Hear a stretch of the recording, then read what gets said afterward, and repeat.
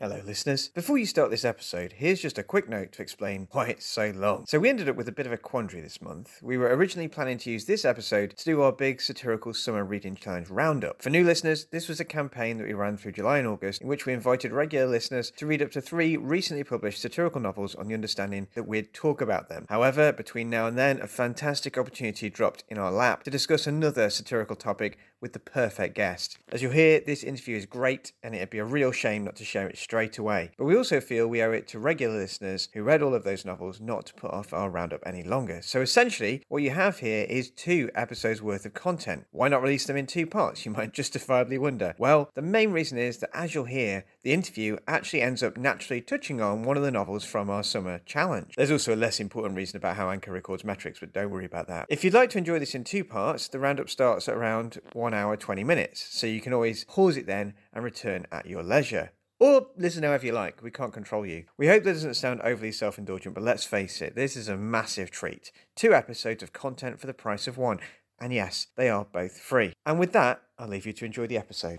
Adam, what is TikTok? TikTok, A Tale for Two, is a 2-player cooperative adventure game that's all about communication. Players have to unravel a narrative together, talk to each other about what they're doing and what they can see in order to solve puzzles. TikTok is played on 2 devices, either mobile, tablet or computer. That doesn't sound like what I mean. I'll just have a look for myself. TikTok was a production model adopted in 2007 by chip manufacturer Intel. Under this model, every microarchitecture change, TOC, was followed by a die shrink of the process technology, TIC. It was replaced by the process architecture optimization. No, I don't think that's right either. You have another look. TikTok. Tommy Fan, a successful detective novelist, comes home one evening to find a small rag doll on his doorstep. That night, with the popping of 2 stitches, something terrifying will emerge to tear apart the fabric of Tommy's reality and his life. Do you like horror and suspense but are looking for something light and humorous in the genre? Did you just finish a massive heavy novel and you need a quick getaway? Give TikTok a try. It's clever, unusual and often hilarious. You may or may not like it, but it doesn't hurt to give it a try. That's such a weird way to pitch a book, isn't it? You may or may not like it. And also, it's a weird way to express being dead, isn't it? It's tore apart the fabric of my reality and my life. I think it's also true of every single book, isn't it? You may or may not like it, Yeah. but does it hurt to give it a try? Yeah. No, it does. Anyway, I see what's happened. Instead of doing proper research, we've just Googled the words TikTok and got irrelevant, unhelpful definitions. And one of those is actually a book, TikTok, by Dean Koontz, acknowledged as America's most popular suspense novelist in the Rolling Stone. A book TikTok? Like a book talk? Book talk? Book talk. Book talk? That sounds like something worth discussing. It does. Ding.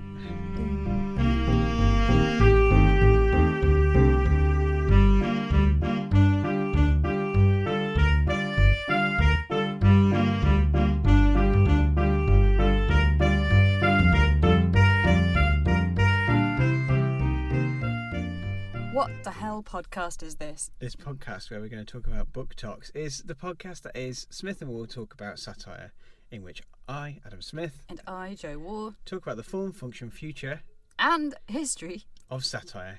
TikTok. Yeah. So that's what you're listening to. Yeah. That's we can all agree on that. Yeah, so You may like it, you may not like it, but does it hurt Does to it try? really hurt to give it a try? Did you just finish a massive heavy podcast and you need a quick getaway? Well, Give Smith and Moore a try. Anyway, yes, we're going to talk about book reviews and TikTok, and we're going to talk to our friend, Our recurring friend. a recurring friend. Have you got many recurring friends? That sounds like an infection. I've got doesn't some it? friends who recur every day. Yeah. Our friend Lee Stein, Novelist, satirist, commentator. and author of the hugely satirical Self-Care, There's- subversively satirical pandemic poetry collection What to Miss When, and before that, Such other novels as Land of Enchantment and The Fallback Plan. that's right. And then we're going to debrief one another and also you, the listener, on our recent satirical summer reading challenge, in which we encourage you, the listener, to read between 1 and 3 recent novels, all of which have been badged by reviewers as satirical. What were those books? Those books were The Echo Chamber by John Boyne, Vladimir by Julia May Jones, and what was the other one? The plot, but I can't remember who it was by. Jean Hanff Karelitz. Oh, that's right, yeah. Yeah. So the rationale for the selection of those texts was they're all been described as satirical. But do you know something? What's that? I'm not sure they are satirical, all of them. And that's something we can talk about later at the end of the podcast. Are they satire or are they not? And if not, why are these reviewers saying that they are? It's almost like these reviewers haven't spent several hours every month for the last 43 months talking about what satire is. Are you saying you think that having a podcast makes you more qualified to review these books than other people? You fucking elitist piece of shit. Well, it's not elitist though, is it? Because having a podcast doesn't... Anyone can have a podcast. That's true. Yeah, Yeah, it's we just- are it living just- proof of that. Yeah. It just happens that we're also scholarly sources. We have a podcast. Yeah. Are you a valid source? But it's interesting, isn't it? So in terms of like our published output, I have written about satire in peer review outlets. But the claim that I'm making there is that we have an expertise in it because we've thought about it a lot. That could be true of anybody. Yeah. So if someone just spent 43 hours talking about satire, would they then be a more credible source or equally credible source as someone like, for example, Andrew Bricker, who we had on the podcast a few months ago? Are you asking me if you're better than Andrew Bricker? Not even remotely. Okay. No. Good. Don't put me in that position. Although you know Andrew no, Bricker's because book, you wouldn't like the answer. Libel and Lampoon. Yes, I do know. Do you know who yeah. reviewed that for Oxford Literary Studies Review? Was it you? It was me, yeah. Yeah, So well I done. did. Yes, very good. But I wasn't asked to review it because of the podcast. No. No. Okay. So that's book reviews, and they can happen in all kinds of different ways, can't they? Well, I mean, would you say like a Goodreads review is a book review? In a way. In a good way? In a way. Well, in the sense that reading is a subjective experience, isn't it? And if you want to share the subjective experience that you had, then Goodreads is a great forum for that, because the reviews are kind of like... Actually, I was looking at some Goodreads reviews today. I like looking at Goodreads reviews. For the books that we're about to talk about, just because I was looking to see if anyone Find talked anything about really them. funny or stupid? Not especially, but the reason I was looking is just to see if the people's subjective response was to notice that these were satirical or not. Right. And what I found is that the vast majority of reviews I looked at were just the plot summaries. Right. Like, it's people saying, in this book, George Cleverly does this, this, and this. Yeah. It's a good book. Or, I found it dense. My Gen Z goes on Goodreads and gives everything she reads a star rating. She doesn't write reviews. I think she does it partly as a way to like log what she's read. But then there was a book that we all read on holiday, and she went to see what they said about it on Goodreads, and it was like they were bang wrong. Really? Tell you that. Yeah. Yeah. But yeah. I mean, they have a weight, though, book possibly more than others. Goodreads. Because they affect the market, don't they? Yeah, they destroyed that Alex Astor's didn't they? They did. Big time. So Goodreads has some clout out there, but this sounds like a riddle, what has even more clout in terms of the publishing market and Gen Z, etc., than Goodreads? TikTok. Yes. BookTok. And BookTok on TikTok, yeah, and as we've established, that is a production model adopted in 2007. No, it's not. What is TikTok? It's a social media platform where you share or watch short clips. And I gather the more you look at it, the more it finds things to show you. Yeah, so it's called an algorithm, isn't it? For a long time, I couldn't understand. Yeah, it is. That's one of our primo subscribers, algorithm. Okay. But yeah, no. I couldn't understand how it was different from, for example, Snapchat, where you watch a short video that disappears. Although Snapchat's evolved now, hasn't it? And it's like looking at a little avatar of yourself on a map and an instant messaging. I think it was always that as well. But originally, like in 2000... You're not supposed to just go look at the avatar of yourself. It's supposed to be so you can see where everyone else is, isn't it? But that... I'm still in York. But I don't remember in 2014 that when I remember people first had Snapchat, it was more like they didn't have the map you can send a thing little then. video of something funny and it deletes itself. Yeah. But then you can send videos that delete on all platforms now, can't you? You can do it on WhatsApp and it's things. It's great for cyberbullying. Yeah, I can imagine. Obviously, absolute boon for me. Yeah. Or TikTok is like YouTube on steroids. It's like everything's much faster and speed, but I don't know. And so it contains like some funny, quirky little videos, some little skits and sketches, and some like spoken word essays. Doesn't it? And it's owned by the Chinese government who mine all the data. That's right. Yeah. So it's lovely. Click. Yeah. And so we do know what TikTok is, really, don't we? What was the point of everything that just went before? We're making a point about how you've got to do research. Affected. Yeah. So whimsical. But one corner of TikTok is all about books. Yeah, and that's called TikBook. TikTok, and TikTok has been having a massive effect on the publishing industry. Yeah. So there's like TikTok, BookTok sections in Waterstones, and people who were out of print have been come back into print, exploded back into print because people are making BookTok videos about their books. Yes. So that's what BookTok is. Yeah. Yeah. Are you on TikTok? No, I'm not actually. No, I'm not on TikTok either. Yeah. If you were on TikTok, what would you do on it? It's difficult for us, isn't it?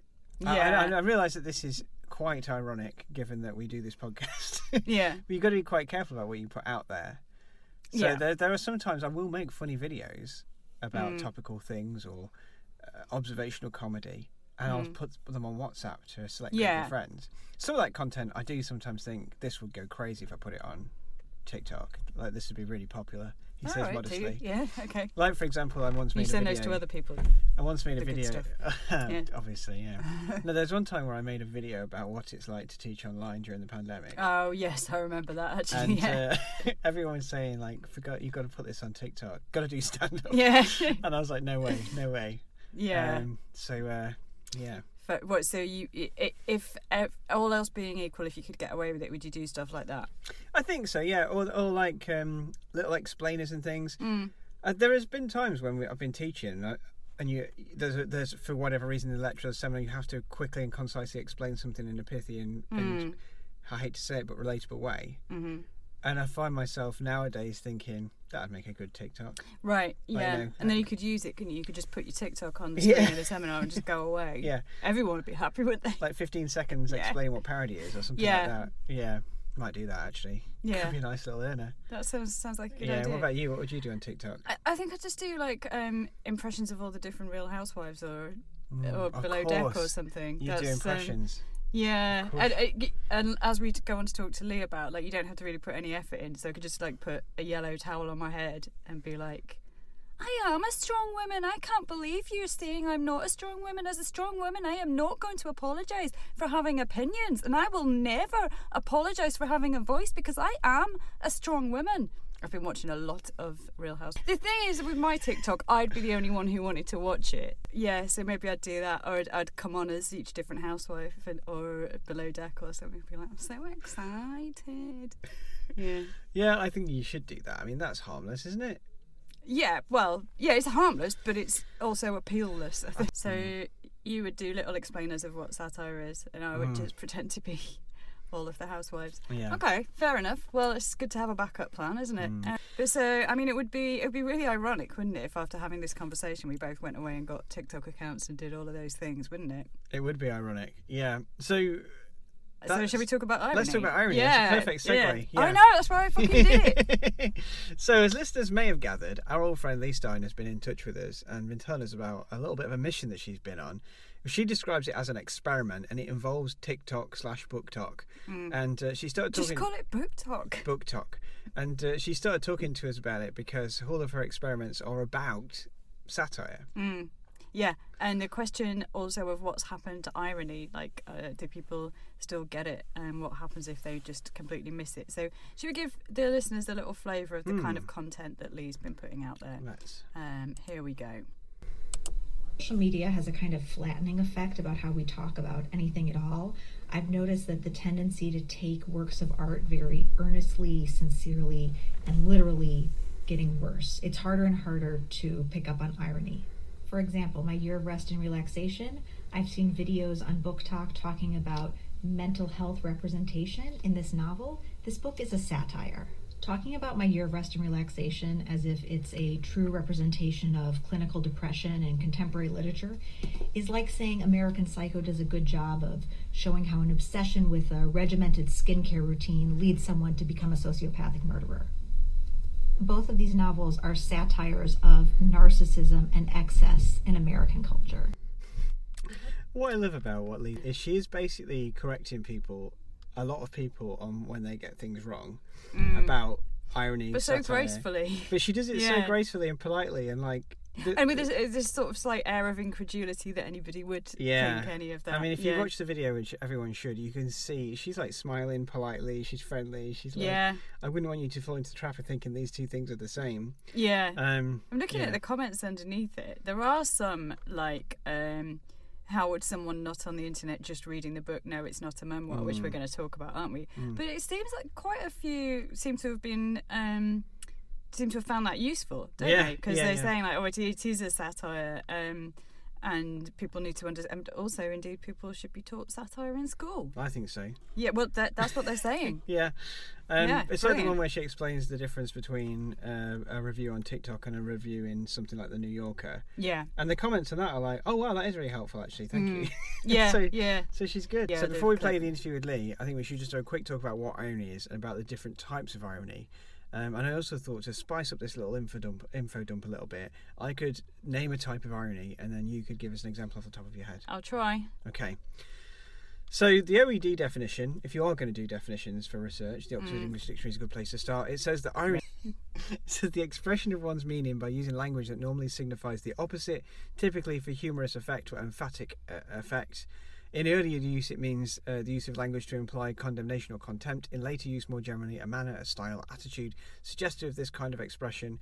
But I think generally it's saying one thing when you mean another. Often, yeah. Often. But yeah, there are these different types of irony. So one type of irony is situational irony. So in situational irony, you have a discrepancy between expected results and actual results. Like rain on your wedding day. I suppose so, yeah. If you expected it not to rain and then it did. That would be ironic, yeah.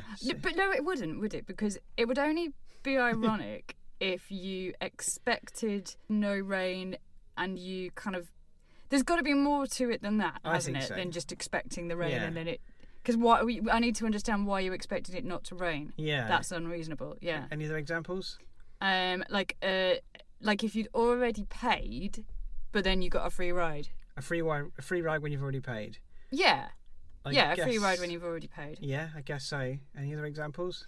Well, like if somebody gave you some really good advice and you didn't take it. Good advice that you just for whatever reason you just didn't take. Good advice that you just didn't take. I think less so, that one. I don't see how that's ironic. That's just... You just think more, don't you? Yeah. That you need to not take it, and then what is the consequence of Yeah. that? And yeah. But okay.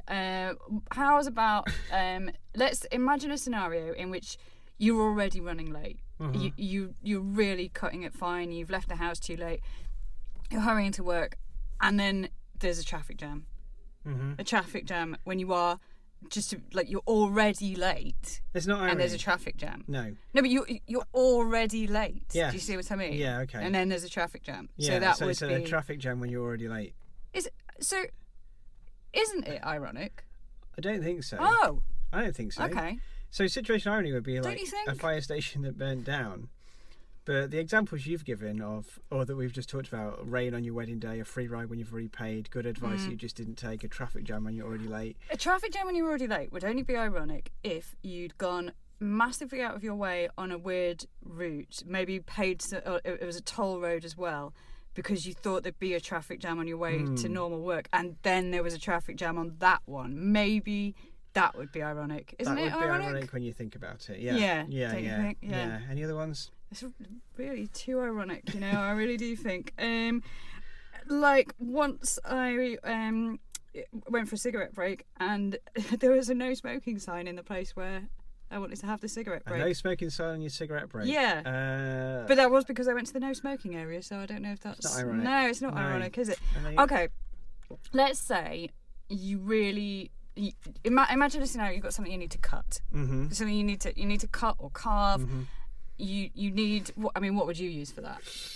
Probably 10,000 spoons. Well, you probably would, wouldn't No, you? no, Yeah, but but let's say you need a knife. You need a knife. And what you've got is 10, not just 10 spoons, 10,000 spoons, 10,000 spoons. And what you actually need it's not the spoons. Do you see what I mean? It's the knife.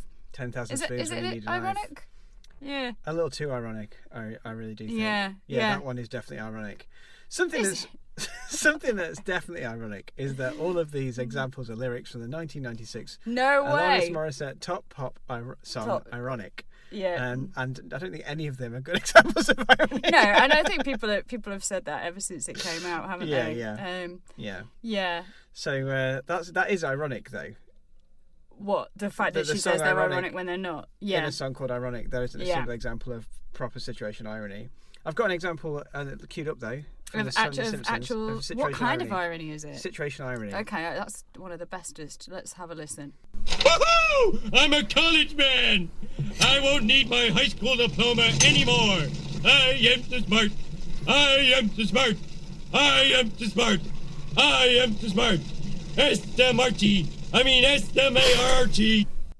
And just to be clear, the bit that doesn't come across so well there is that Homer's setting his high school diploma on fire, and there's fire everywhere. Yeah. And everything's burning down. So, yeah. whilst he's singing about how smart he has burnt down his Yeah. house. So I think that is irony. Homer there demonstrating situation irony. There's also dramatic irony. So this is where the audience knows something that the character doesn't.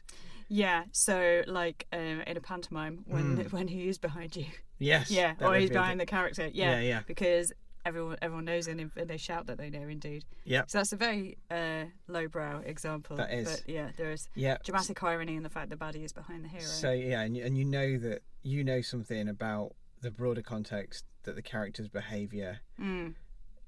Yeah. You can see what's going to Yeah, happen. I mean, usually it wouldn't just be that a villain is behind you, Yeah. but yeah. Verbal irony. So the speaker means something when they say means something other than what they say. Yeah. I've noticed the script underneath each example says JW gives example. So maybe it's your turn. Well, this is classic. AS gives example. Well, I've got a good example of this. Okay, well, you put that in. Well, I mean, verbal irony is sarcasm, really, isn't it? It's I like the suppose same so, thing. yeah. But a lot of 18th century satire uses ironic compliments. So it says, I think it's really great that you think this, that, and the other, when the actual subtext is, you must be an idiot if you think this, Yeah. that, and the other. What's that? There's another Simpsons line about sarcasm, isn't there? Where he's like, In case you hadn't guessed, I'm being sarcastic. It's when he donates Bart's blood to Montgomery Burns because he needs a transfusion, and he does it because he thinks that Burns will like give them something, a lavish gift or money, and he doesn't. So Homer writes him a letter and says, "Dear Mr. Burns, I'm so glad you enjoyed my son's blood. In case you hadn't guessed, I'm being sarcastic." And then he reads it aloud in a really sarcastic voice, and then so does Montgomery Burns. yeah, very Yeah. good. And finally, structural irony. So this Can I is, just say that wasn't in the script? It just was lucky that I remembered yeah, that. I feel like I've seen you do it or like In quote case you it. hadn't guessed, I'm being sarcastic. Yeah. Structural irony, the whole work is built around the implication of an alternate or reversed meaning. The example I've given is a world where poetry is a lucrative and meaningful profession. So we, the viewer, would recognise that that is the opposite of our world, and then watching the implications of that would be ironic. This also includes ironic persona, so characters who navigate a world that is like ours, but their perception is informed by an alternate or reversed meaning because they interpret the world differently. Yeah, so there's a kind of element of defamiliarisation about that, isn't there? Yeah. Yeah. I was thinking Alan Partridge is an ironic persona in that, because we've both been listening to the new series of the From the podcast Oast House, from the Oast yeah. House, and I was listening to a bit this morning when he says he wants to go back to the past, and he's like, people who vote Tory will appreciate the history of the past, and people who vote Labour probably could be persuaded to. Or Have something you like that. listened to the one where he goes swimming? Yes. I love that. It's got the best line in it. It goes, "Bye, don't worry too much about the wrongness." Yeah, that's very good. So you're a bit angry about being wrong. But we know that, Yeah, anyway. that Steve Coogan's views are the exact opposite of Alan Yeah. Partridge's in those moments. And Yes. he's paraphrasing what he thinks a Telegraph reading Tory would say about a Guardian reading Liberal. Yeah. So that's an ironic persona. So that's right.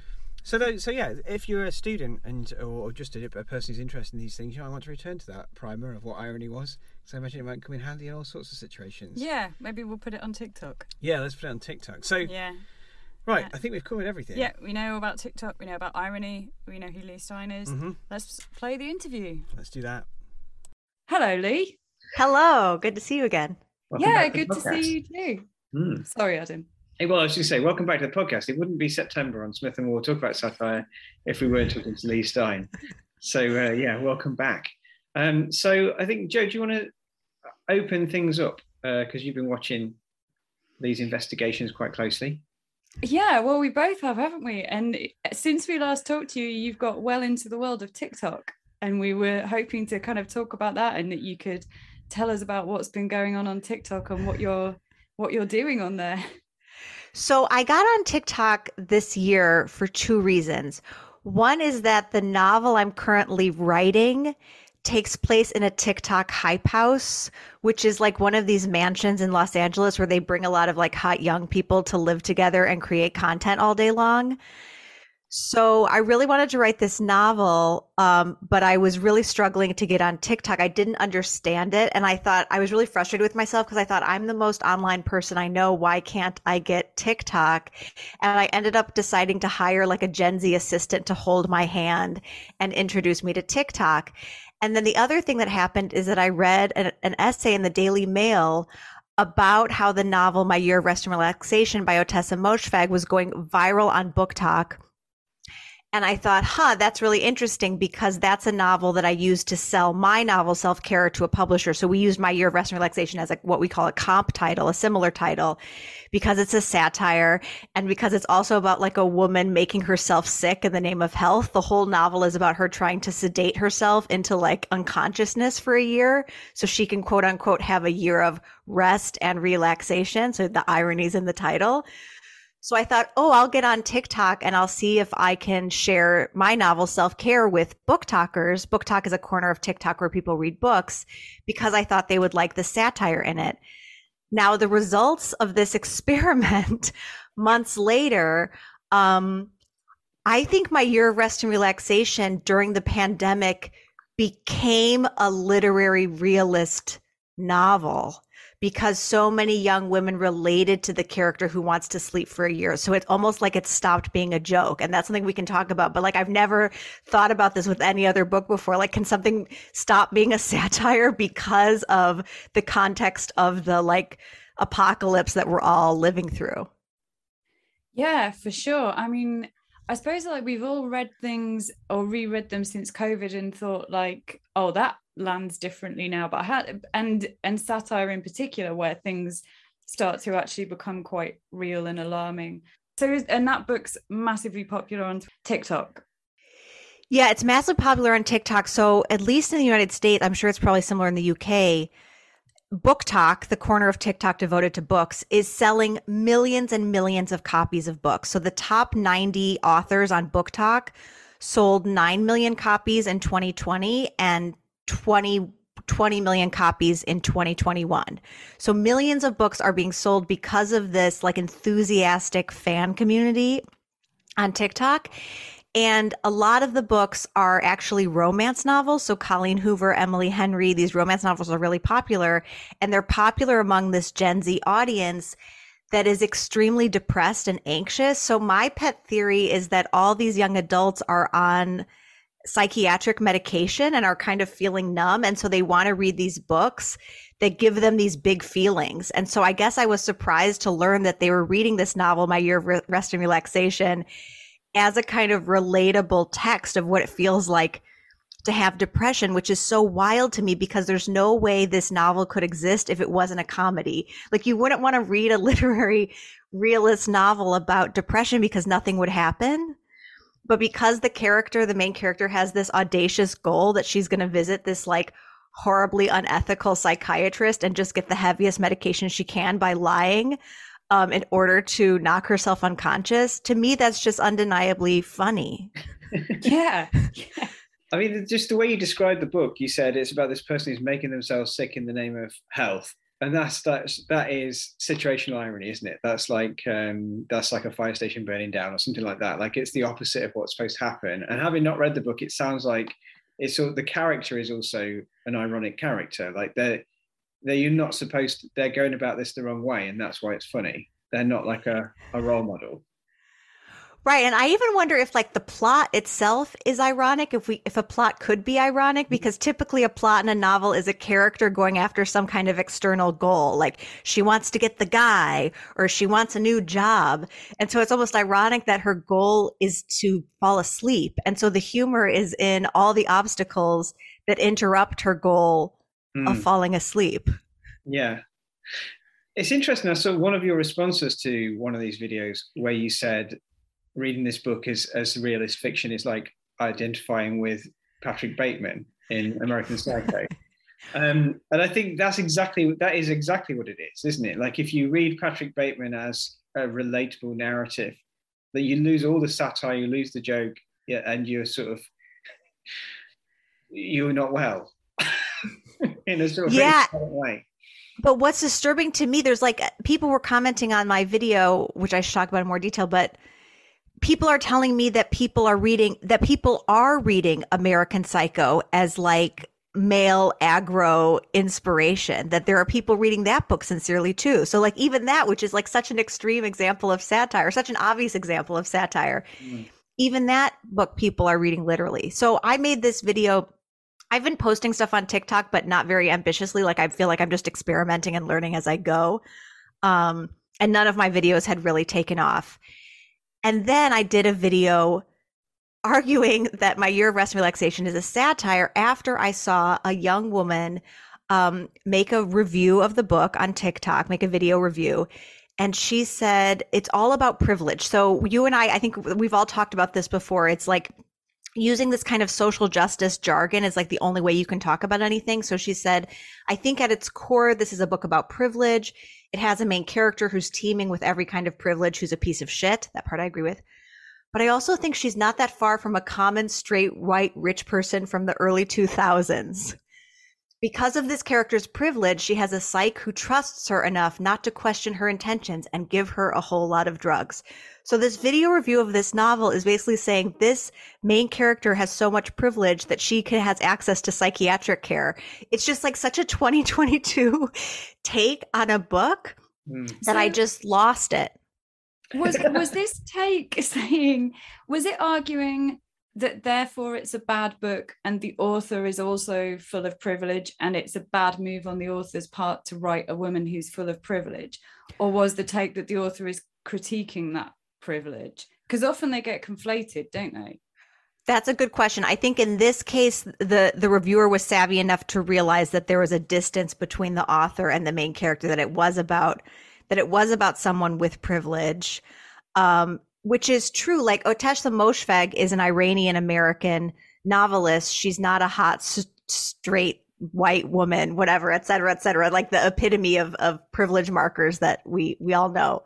So she is deliberately writing a character who's different from her, but it seems like the audience, at least the audience on TikTok, has a hard time separating main characters that are written in the first person, especially, and the author. Anytime there's a first person point of view, it's very hard for them to untangle. So I made this video saying this book is a satire, just like American Psycho is a satire.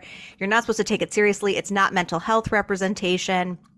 And then my video went viral. At the same time, there had just been this big piece of literary criticism in New York Magazine by the critic Andrea Long-Chu about Otessa Moshfegh's most recent novel, Lapvona, which I have not read, but it's set in like medieval times. It just sounds so depraved, I can't even bring myself to read it.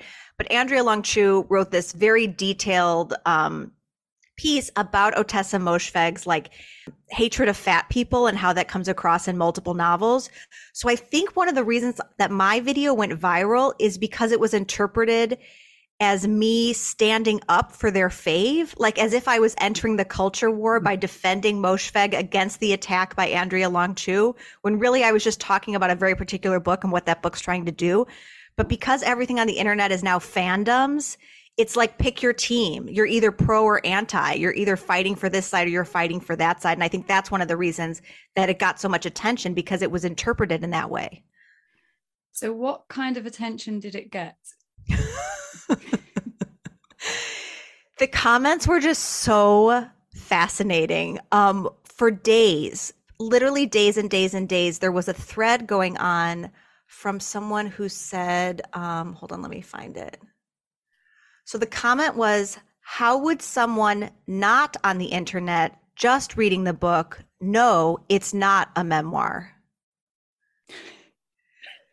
Because your default expectation would always be that everything is a memoir. Obviously. If it says I, if it's first person, right, it must be someone's true story. And so I did like a response video where I talked about like irony and book cover design. And this is where I think Gen Z does get irony. I think Gen Z is very visual and they can see irony.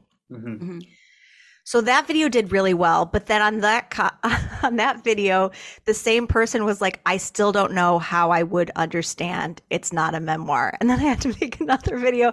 I spent days of my life on this, and I didn't want to make fun of the commenter. I still don't want to make fun of them. It's like, to me, going on TikTok is like meeting aliens from another planet, and they're like, "Well, can you just explain that to me again?"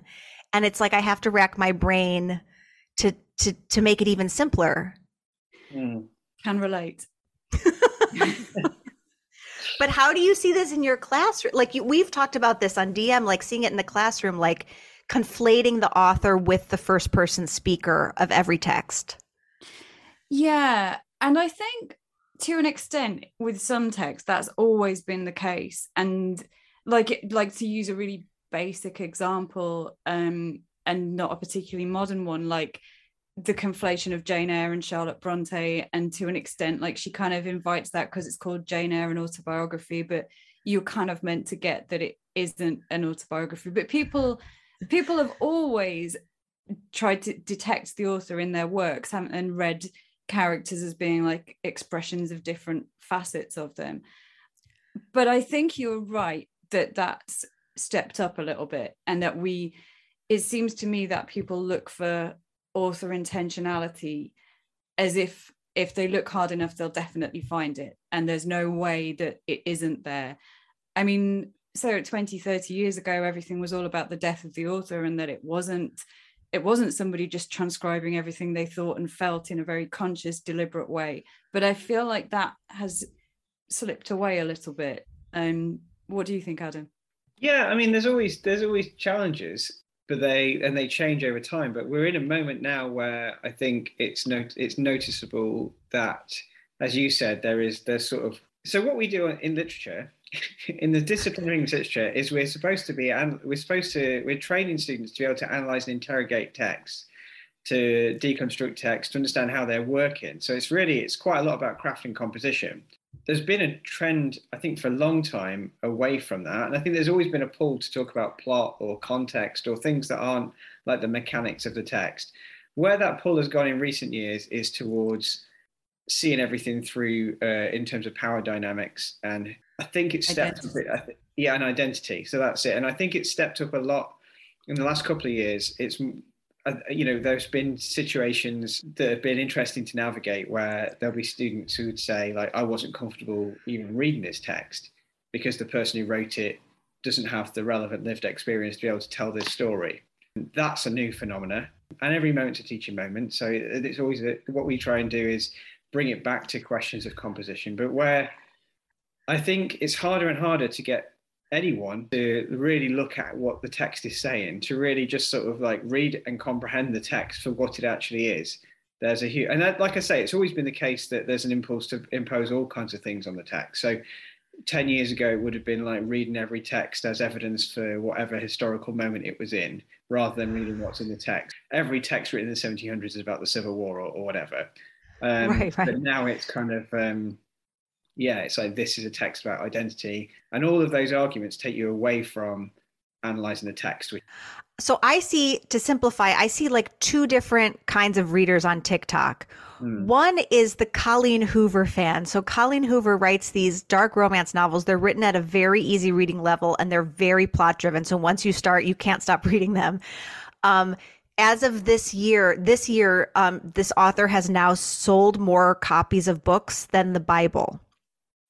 So they're extremely popular. I've read a couple to try to understand it. And I think the fans of these books are not readers. I think they probably hated English class, and they don't want to put things together. They just want someone to tell them a story that they can get lost in. And the other thing about Colleen Hoover novels is she's not trying to be PC. It's not a politically correct novel. They're fantasies, but they're dark. So these readers, they're like discovering books as adults for the first time. And so I'm kind of excited to see where this goes, because what if they read other books too? Like, what if this was the gateway drug to reading for them? So they're reading at a very simple level, and they're just learning that they're supposed to make meaning and put things together. Then I think there are smart, college-educated readers who enjoy the kind of close reading that we all enjoy. That's why we do what we do. And there were some smart comments on my TikTok video a couple people pointed out that the objects of satire don't ever get that it's satire. And another person said, the more removed a reader is from the privilege the protagonist has, the more they can see the satire irony in it. So if the protagonist of My Year of Rest and Relaxation is like this spoiled, privileged woman that can afford to take a year off from her life, the people that can't do that are more likely to see the joke, which I would agree with. But I wonder what you guys think about, some people are commenting and saying, like, even if it's satire, like, I can still relate to it. This question of relatability. Can you relate? Can you relate to a character in a satire?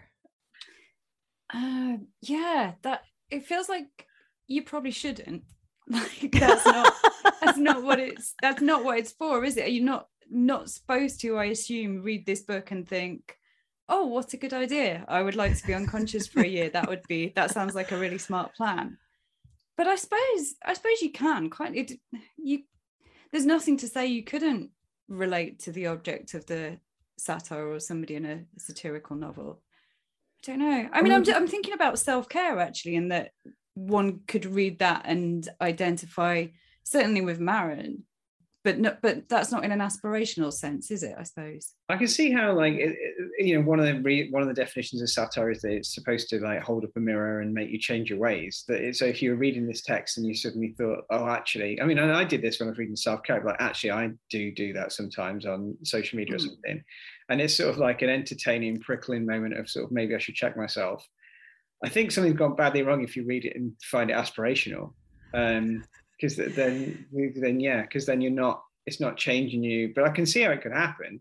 I don't think they mean aspirational. I think they mean, I feel like this character feels. Like, this character wants to sleep and check out of the world. That's how I feel too.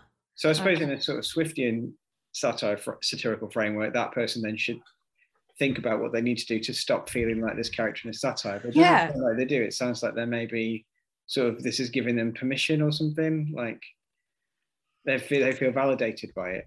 They feel validated by it. That's right. And that's what's so interesting to me about what changed. The book came out in 2018 or 2019. Yeah. And then it, like, got this second life during the pandemic when everyone was inside, just like the narrator. So it's just so interesting to me how what happened in history changed this book's kind of place in the culture. Yeah.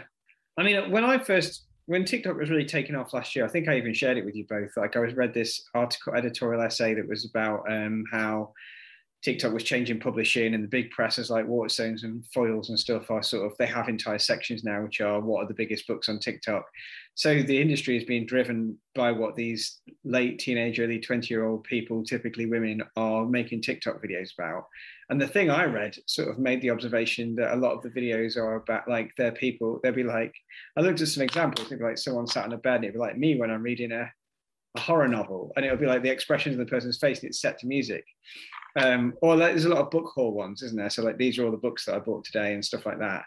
But none of the videos, the editorial essay, which was in the Private Eye, so it was of a satirical bent, but it was making the point that it didn't seem like there was much evidence that these people were actually reading the books. So it sort of becomes a commodity item. Like, if everyone's reading this novel, we've all got to get it so we can make a TikTok about it, and no one's actually reading the text. Speaking to you, it sounds like they are reading the text. I think they're reading them. Yeah, I think they're reading them, though I think different readers are getting different layers from the reading experience. Like, not everyone is reading very deeply. Some people are reading at a more surface level. And they're potentially reading it in a way to mobilize it for something they want to make their video about.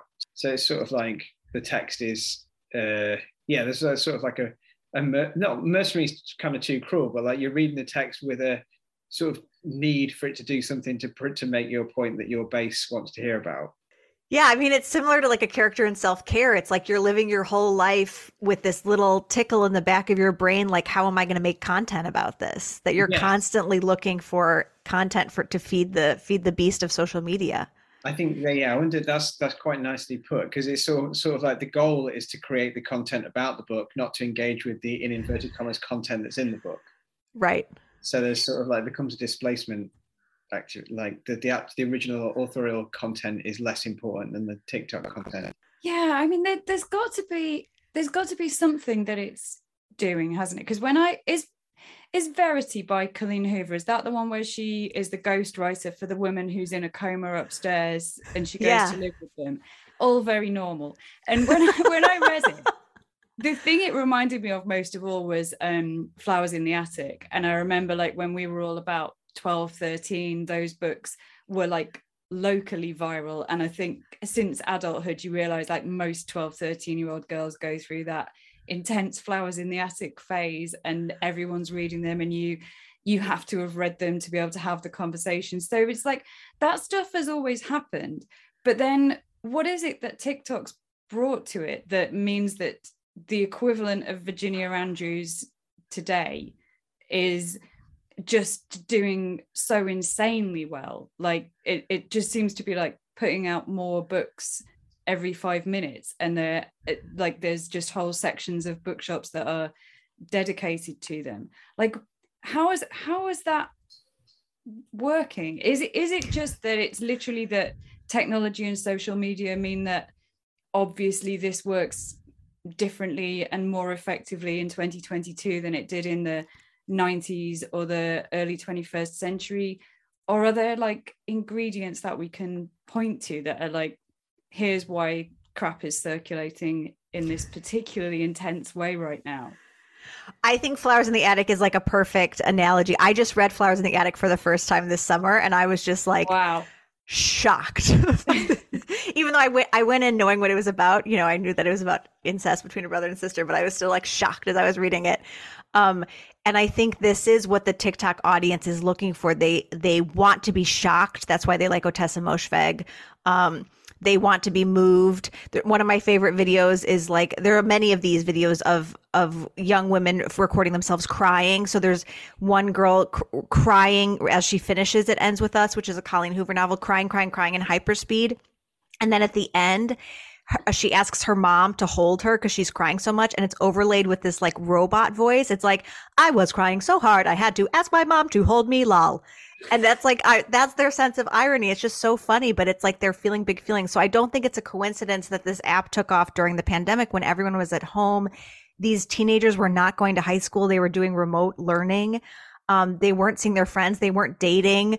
They weren't going to parties and drinking. They were just like at home reading books. And now this huge community has erupted, and like Colleen Hoover is just churning out the books. Her sequel to It Ends With Us comes out in October, and it has more pre-orders than any book in Simon & Schuster history. So there's something going on here. I do think it's just like technology is kind of amplifying this word of mouth engine that existed when you were a 12-year-old girl and you were sharing the same paperback copy with all your girlfriends. TikTok is just like the version of that, like on steroids. I mean, thinking about it, even as I was saying it, I think that when we were all reading Flowers in the Attic, we did know it wasn't very good. But it seems like these people are really invested. Like there's no, I would like to think there was like an element of irony about it. I think we all knew it was like insane. And the writing as well, with all that like good golly lolly, Catherine Dull and all that was kind of rubbish. But there's so many exclamation marks on that book. Yeah, and just a lot of like monologuing about how beautiful she is and stuff that was kind of ludicrous at the time. But It Ends With Us is the one with the abusive husband where she owns the gothic florist. Yes. Yeah. Mad. But I think the thing we have to remember is like not everyone reads for the reasons that we read. Like a lot of people don't care if the book is good. Like they aren't reading for the literary quality. They're reading to escape their own lives. They just want something that will hold their attention and take them away.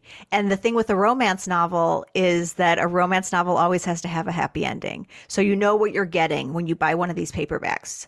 Even It Ends With Us, which is about domestic violence, still has a happy ending. Yeah. Yeah. I mean, I always think, wasn't it ever thus? Just with the way you described that, the person who was having the big feelings in the TikTok video. I mean, back in my period in the 18th century, you've got the sentimental literature, a lot of literature of affect, and a lot of people like romanticism is all about trying to experience something after the fact, isn't it? But then you've got long sentimental novels by Samuel Richardson, and by the end of the 18th century, the Gothic novel, which is primarily like people at the time talk about buying them because they wanted to feel these feelings, and a lot of the criticism at the time was about the consequences of that. And I think Coleridge, I have to check this before the final edit, but I think Coleridge says something, he describes shilling shockers as opium. You've got a population who are addicted to feeling big feelings from books. And if they can't necessarily wait to get through a 4-volume Anne Radcliffe, they can go and buy a sort of penny dreadful blue book chapbook. So, but then you've got all the anxiety about that, same as around video games in the 90s and stuff. But then you've also got people queuing up to satirize them. So who is going to be satirizing these TikTokers? But like TikTok of the past, like I feel like they would be making these videos about Kathy and Heathcliff. You know, like that's where those are big feelings. Yeah. Yeah. It's different though, isn't it? Because like when you were talking, Adam, I was thinking about Madame Bovary and the very kind of serious, straight-faced, novel-long critique of what a bad idea it is to live your life in books and to go after big feelings, but to go after them in a kind of inauthentic way. And that by the end of the novel, it's like nothing this woman feels is real. It's all performance. It's all fake. And that feels like closer to what we're saying about maybe some of these responses. But I don't think there's a general perception that generally do you think the perception today would be like, well, it's all a bit adolescent, but at least they're reading. Like nobody's really worried about the way that they're reading. Yeah, I mean, just what you say about Madame Bovary, it reminded me of Anne Radcliffe and the Mysteries of Udolpho, which is a text I teach, 800 pages long. I don't know if you've read it, Lee. I have not. It's about a young girl called Emily, late teenage girl called Emily, who has too many feelings. She's overly sentimental. She has too many feelings. She's our focalizer. She ends up going on this massive adventure around Europe, getting kidnapped. There's castles, banditti, and by the end of it, learns to rein it in a bit. Like that's the plot of the novel. And once she does that, she can choose a husband and everything. But so the critique of sentimentalism is inside the novel, but at the same time, the point of the novel is to make you feel all the things that Emily is feeling. So Radcliffe's having her cake and eating it. She's giving her teenage audience and her early young audience all of these big feelings, and at the end being like, but the lesson is, don't be like Emily, rein it in. So as Joe says, there is the books themselves. Well, those books aren't celebrating it, but then the shilling shockers and the sort of like lower brow Gothic are they don't have the critique in it. They are 100% like, buy this book and you'll feel terror. Or you will feel what it's like to be a ghostwriter who's living in a mansion with a man with a woman in a coma upstairs, or is she? Yeah. Relatable. Yeah. Well, that book, I mean, it has this talk about making content around books like Verity. There's a twist, and then there's another twist at the end. And so there's all this arguing online about whether your team manuscript or your team letter. Do you believe the twist or do you believe the twist of the twist? And people duke it out. But hearing you talk about, Adam, what was the name of the novel? The 800-page novel? The Mysteries of Udolpho. Oh, The Mysteries of Udolpho. So the end of, I'm just going to give away the end of my year in rest and relaxation. You can cut this out later if you don't want to include it. But the year of rest and relaxation is the year leading up to September 2001, which is when 9/11 happens. And so the last page of the novel is 9/11, and the narrator finally wakes up, right? And realizes that her life has been meaningless and pointless. I didn't like it the first time I read it because it felt so tacked on, like you're going to end the book with 9/11. But there is like that similar awakening or waking up or realizing that you've been living a lie. Those Gothic novels, that literature of affect I was just talking about, are like they're straight faced. I mean, this is like Austen does Northanger Abbey and satirizes them, but they're very straight. They're not. They don't realize how over the top they are or how absurd they are. Or, I mean, I've never actually, I did have a copy of Flowers in the Attic because when I was a 16-year-old, someone in the restaurant I worked at lent me a copy, but I didn't read very much of it. But I mean, that's all very earnest, isn't it, as well? Yeah, and Verity is Colleen Hoover's like Gothic suspense novel. Like it still is a romance, but it's a woman in a house in a mystery going crazy. Yeah. Whereas I imagine if there's any earnestness in my year of rest and relaxation, that's part of the joke. Right. It's not supposed to be earnest. Yeah. So, there's so much to say about all of this, and I'm trying to not get distracted by like just wanting to have a big chat about why Verity is such a weird and strange and bad book as it is. Like, so you said a few things about TikTok, like it coincides with the pandemic. It's connected to people kind of wanting to feel something and to perform that feeling, and there are two broad groups of BookTok users. But are there kind of other tropes or tendencies that you think characterize particularly conversations on TikTok and BookTok in particular? Well, my obsession this week has been about literary criticism. So this author named Ross Barkan, who I don't know, wrote something on Substack that's like, we need more book reviewers because coverage for books has just shrunk in the media. The New York Times had the only dedicated book review section. The Washington Post just brought theirs back. So now we have two newspapers in America with dedicated book review sections. And so this guy, Ross, was basically saying like, we need you write more book coverage because a lot of book coverage has just become 10 novels to watch out for, 26 memoirs about dead moms, that you want to read. And so a BookToker who has almost 100,000 followers responded to this on Twitter, and he was a little bit salty about it. And he said, I have almost 100,000 followers on TikTok. Why aren't these publications coming to me to write book criticism? And I was like, oh, my friend Rebecca was like, you have to make a video about this. I was like, oh God. So I made a video and I tried to draw a distinction between like literary criticism, which might be published in the New Yorker, or like the London Review of Books, and like the kind of book coverage that's on BookTok, which I see as more marketing because you're talking directly to readers. You're saying like, I liked this, I hated this, this was like this. It's a review, but it's by consumers, it's by readers, it's not by critics. And so I've been doing follow-up videos about this for days because people keep arguing with me and saying that quote unquote book criticism on TikTok is just as valid and just as valuable as anything you could read in a newspaper or magazine. And I keep finding myself having to like explain why it's different and what I mean when I say it's different in a way that they'll understand. And so it's like I feel like I'm talking to aliens from another planet and I'm trying to explain our culture to them. Oh, that feels so much of this moment in so many ways, because it's like on the surface, it's masquerading as like, well, this is anti-elitist, this is democratic. Anyone can have an opinion and my opinion is just as good as yours.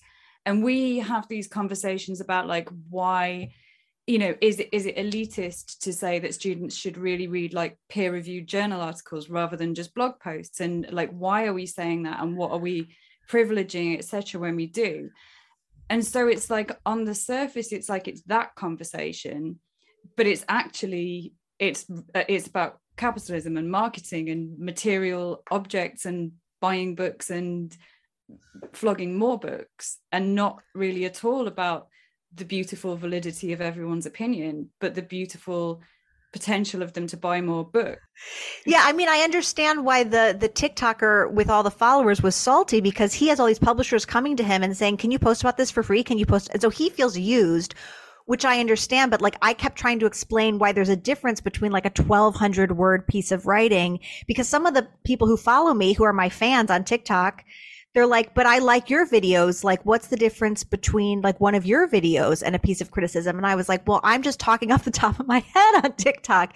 I'm not writing a deeply considered argument driven piece where I'm like citing textual evidence. Like that would take me weeks.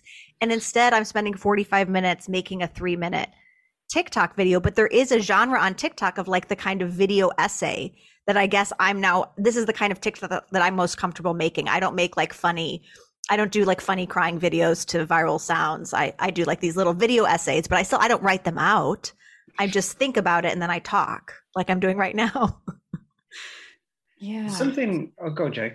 No, go ahead. I'm digesting. There's something about institutions, isn't there? So Joe mentioned sort of gatekeeping and privileging of certain views. So the New Yorker is an institution which in theory has certain sets of checks and measures to make sure that what's published has been through quite a lot of rigor, or the person who's doing it has expertise in what they're talking about. And it's the same with the peer review sources at university that Joe was talking about. And then you've got this other realm, which, as Joe said there, like it's driven by this kind of like we're not gatekeeping, it's more democratic. But actually, that other realm seems to be like it's like it's driven by capital, isn't it? And that's not to say that institutions aren't, but in a different way. So that guy wants to pose criticism because he wants to promote certain things, or he's getting sponsored to say certain things. So I mean, I know that both of them are increasingly neoliberal and exist in capitalist spaces, but the motive, you would expect a different set of motivations from a New Yorker article than you would a TikTok video. I would. Yeah. But I guess the people on TikTok do not see the difference. That's what I was going to say. They don't necessarily realize that they're in that system.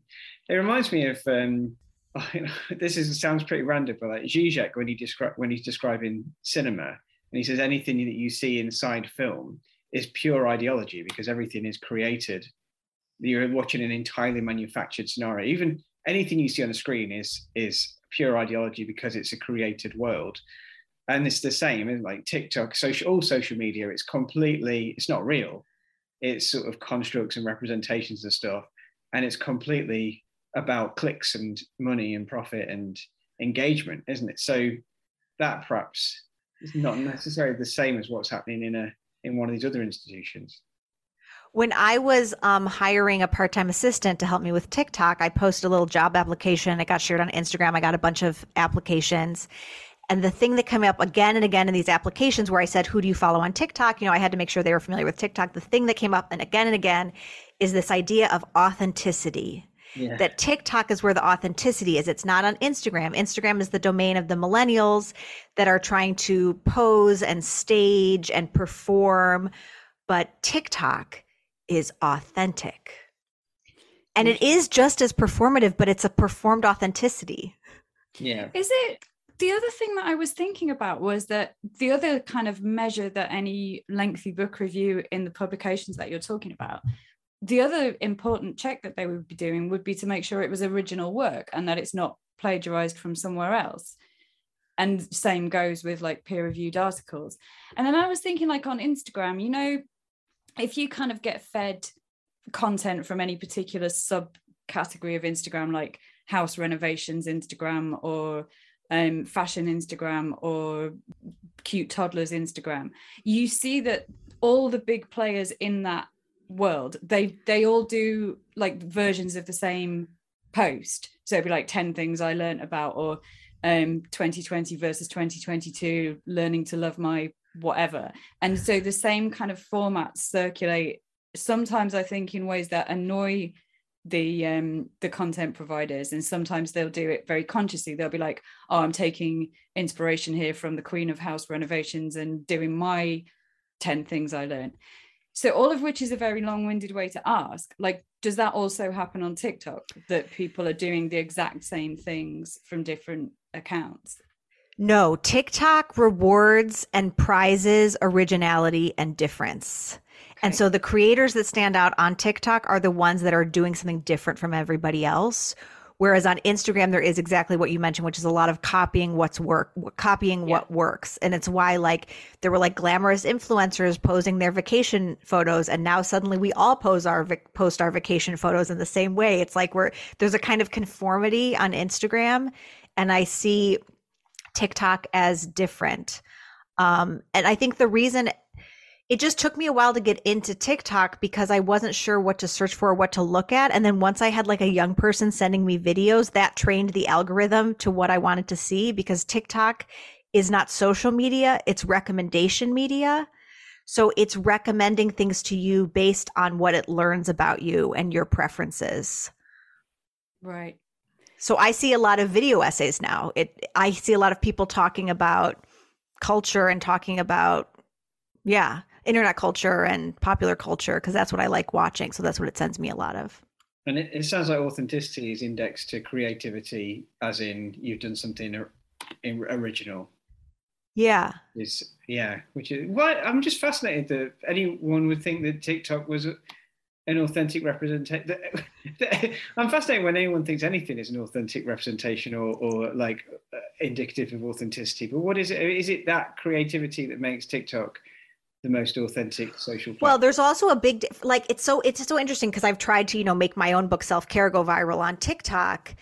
And again, there was like a miscalculation where I assumed people knew that my year of rest relaxation was a satire. I guess they didn't. I don't know if they get the jokes. And the world I'm writing about in self-care is the world of Instagram, and it's so perfect looking, and it's all the millennials wearing the contouring makeup. This is from another time. On TikTok, it's all these Gen Z girls in sweatpants, no makeup. Like, that's a form of the authenticity, is that they aren't trying to look beautiful and skinny the way millennials are on Instagram. It really is two different internet cultures. Yeah, that's from the TikToks that I've seen, and I've not like properly got into the site. That's really true, isn't it? It's like it will generally be in your own unfiltered house, or when people, the ones I see a lot of are like teachers on the first day of term are like this, or like here's a thing that people do or whatever. But people don't usually like dress up for that. It's just them. Or if they're trying to give the impression that they're like a woman with shoulder length blonde hair, they'll just put a yellow towel on their head. Like, there's no kind of artifice about it, although that in itself could be an artifice. But it seems like that is how you're supposed to do it on TikTok. Yeah, it's the idea that you're seeing someone's quote unquote real life. Yeah. So when you're on TikTok and posting videos and getting these responses and getting into these kind of discussions, like, how does it take you? Does it infuriate you or amuse you or like worry you, the way that people talk about books or the way they respond to the idea of any potential irony versus authenticity? Like, how does it land with you? I love it because I'm so curious to understand this world. Like, I feel like an amateur anthropologist. Like, I'm just meeting these strangers and I'm like, tell me more about how you think. I'm so curious. It's so different than like, you know, before this, I was addicted to Twitter, and Twitter is just like angry, bitter writers, like kvetching about their editors, and virtue signaling to each other about how they're the best members of the literary community. And it's so insider and it's so like lofty, and you know, your prestige is in like what little literary magazine you had a short story in, that I'm getting to meet like a whole different group of people on TikTok. And so I'm just curious and having a good time. Though, like, the experience of going viral was so nuts. Like, I was checking the platform so much because every time I would open it, I would get so many notifications. I've started like dreaming in like TikTok, like the screen view of TikTok. I've started dreaming in TikTok. I'm definitely, now I'm addicted to TikTok. It worked on me. I wasn't addicted for a long time until I went viral, and now I'm addicted. Do you think what we'll see is like TikTok, because there has always been a thing where different platforms are used predominantly by different demographic groups, haven't they? Like, people my age wouldn't have been on Tumblr in 2009. People who are my age now, people my age then would have been. So like, it's sort of later teenagers, isn't it, or who do that? And then do you think people who are on TikTok now will grow out of it and then go on, they'll learn what irony is afterwards, and then there'll just be more people go through, or is this just where society's going? They're going to be stuck not realizing. The irony thing, I'm still trying to puzzle it out, because I do see examples of them understanding what irony is when it's visual. But I just don't know that they understand it in a text, that they read texts so earnestly and so sincerely. I mean, I was thinking, getting ready for this, I was thinking about when I make jokes, when I'm being ironic, I think one of the main types of irony I use is verbal irony, where I say something that's obviously the opposite of what I mean. Or someone like will be given something to do or told something to do by the government or whoever, and then I will say it in the most credulous way possible, the joke being, I think this is stupid, but I'm pretending it's not. So the whole thing is saying something when you mean the other. I was going to say, like, there's a drift. It's often commented on, isn't it, that we're moving towards a sort of like really literal way of reading everything. And one of the problems with Twitter is that people don't apply context, and you can't tell when someone is being sincere, and there's the sort of like bad faith readings. Although it sounds like TikTok's generally a different vibe, but a similar thing is happening. Like, do you think verbal irony is going to die because of the internet, or is there, or not? R.I.P. verbal irony. That's the name of the episode. I mean, I wonder if Gen Z, they're just like, they're so sensitive and earnest. I wonder if they just don't feel like, if they only feel comfortable joking in a certain way, if they aren't yet, if they haven't yet been burned to become cynics like us. I don't know. They have to grow up. They're just so young still. Do you know about have we talked about like the birds aren't real campaign? We did an We episode talked about about it Okay. a few episodes ago, didn't we? We did. Because that's like a Gen Z parody. Yeah. Yeah. But I mean, we talked about, we did a feature on it, but I mean, it's hard to describe, isn't it? Because it's sort of like an aesthetic. Like, this is what you would look like if you thought there was a conspiracy where the birds were robots watching us. Like, this is what you would say if you thought that. So there's called like cosplaying an ironic persona, aren't they? Yeah. But it's also signaling that isn't it? If Yeah. you have a birds aren't real t-shirt, you're signaling that you know about that whole narrative, and you know what's what, and you know that birds are real and people who don't are wrong. Like, yeah, explaining that one to aliens would be tricky, wouldn't it? Yeah. And that was like a whole, it didn't, I don't think it just started, I read an interview with the guy and he was like, I just went to this protest and I thought it'd be funny if I had a sign that said birds aren't real. And I went and stood there loads of like Trump supporting dudes and put the sign up, and then someone asked me earnestly why I was there, and that's how it started. But then it sort of evolved into a parody of QAnon and stuff, didn't it? Right. And the conspiracy theory believers that are the boomers. Yeah. Like, can the boomers even read irony? I mean, it's just like, this is the question. Is it generational, or is the internet like doing this to all of us? Like, is it harder and harder to tell sincerity from irony? Yeah. Is everyone in the world apart from the three of us on this Zoom call hopeless? Yeah. I mean, something that I do take some I think about this a lot, that I find slightly reassuring is in Virginia Woolf's Common Reader from the early 20th century, such the chapter on Joseph Addison, who's someone I work on a lot. She likes Joseph Addison, but Joseph Addison isn't very popular at the time. So she her whole essay on him is sort of like, this is why people don't like Joseph Addison. It's because they think he was too po-faced. They thought he was the first Victorian. They thought this, that, and the other. And then in the essay, she traces all of the things that people think about Addison's work back to different biographical essays that have been written about him. And then she says, his works aren't like this. The reason people don't like Addison is because nobody's actually read his stuff. And then she sort of quotes some of his stuff, which massively debunks everything everyone says. So she's like, in conclusion, before you decide what something's like, you should read it. And she was doing that in like 1920. So it's no one would do that on TikTok. It would be way too time consuming. Oh God, yeah. What would that TikTok video be like? Like, here's me impersonating three people who are wrong about Joseph Addison. with a yellow towel on my head. And then here's me laughing at how good it is. And then it wouldn't actually quote Joseph Addison at all. Yeah. My mum did not like my satire of Joseph Addison, lol, at the end.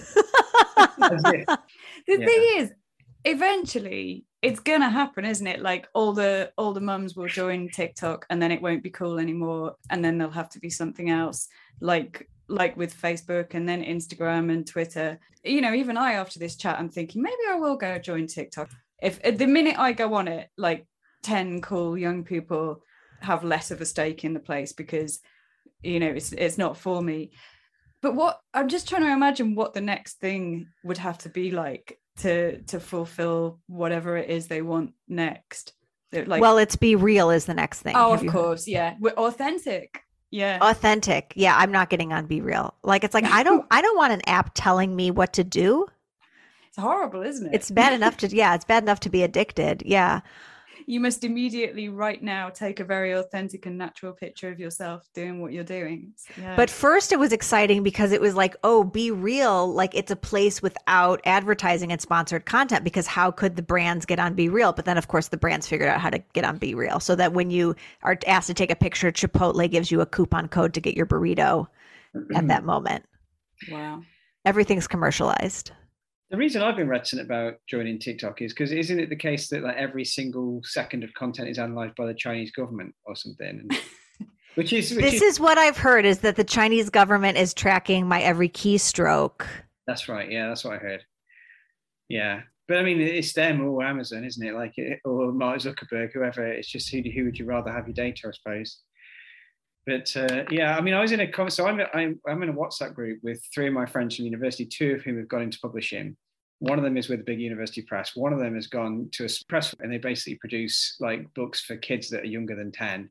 Mm-hmm. And she's she's one of the big wigs there. And she just sent a message to them. She's like, can anyone explain what the fuck TikTok is to me? Because apparently I have to get us on there, and I just don't understand what I'm looking at.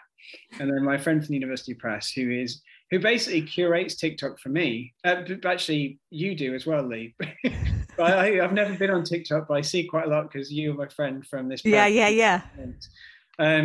So there's a long chat where she's trying to explain what TikTok was and how it works. And even I, who I think has some sense of it, found this conversation baffling. It seems like, I don't know, if you, at this point, if you don't get it, you're not going to get it.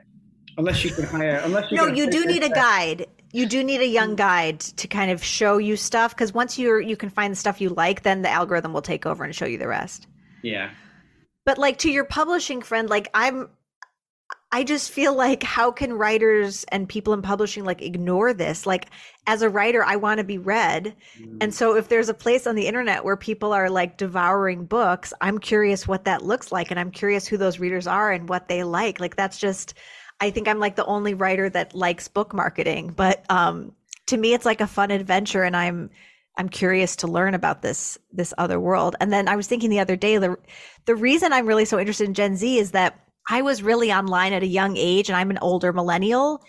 I was a weirdo. So my peers were not online like I was online. I was making friends at a time online when that was very weird.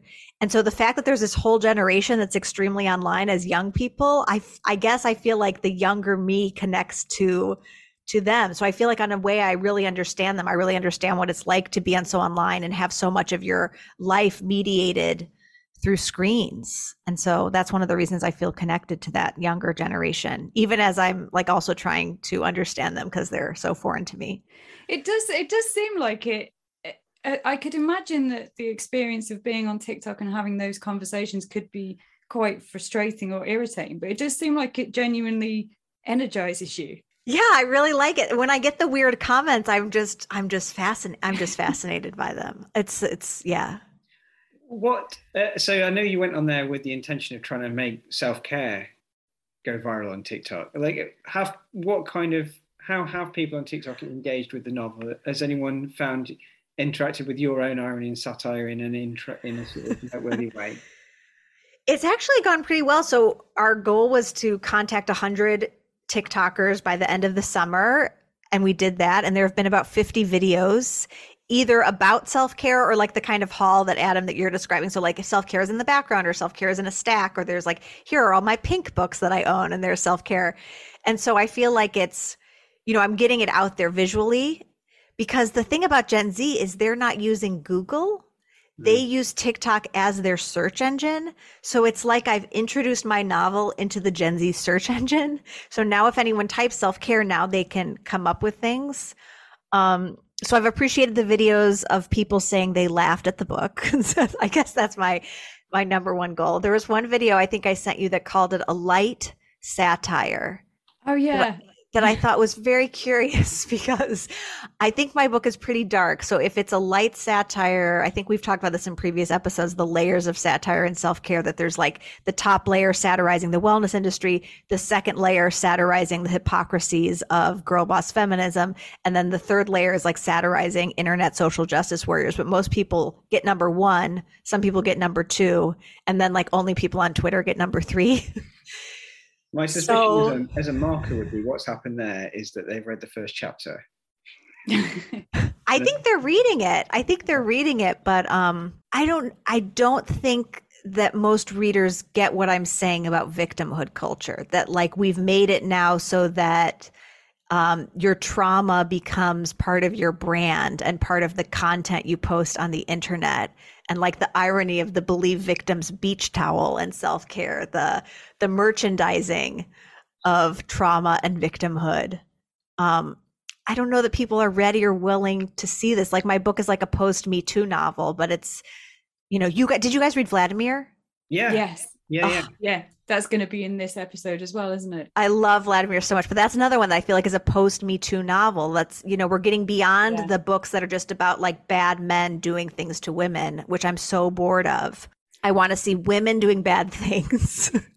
And the narrator of Vladimir, like, how far is she going to go? It's just very fun to read. She does do some bad things. Just that line where she's like, was it something like, then I got the cable ties out of my pocket, and you're like, what? I didn't know you brought cable ties. So they found self-care funny. That's reassuring. And they do irony, but it tends to be more visual, is a positive thing I've got from this conversation. Yeah. That's good then. Yeah, I think I talked about the Vladimir cover in my irony and book cover video, because I talked about it like in comparison to the cover of Lolita, which are the little girl's ankles with the bobby socks and the little saddle shoes. Yeah. And then Vladimir is like this hairy man's chest, but no head. It's like this man objectified. And people were like, wow. Like when I post these videos, I'm always like, wow, I never thought about that before. Or like, I've never heard of literary fiction. I've never heard of that genre. So it's like mind blowing. That must be really like exciting to bring that to them.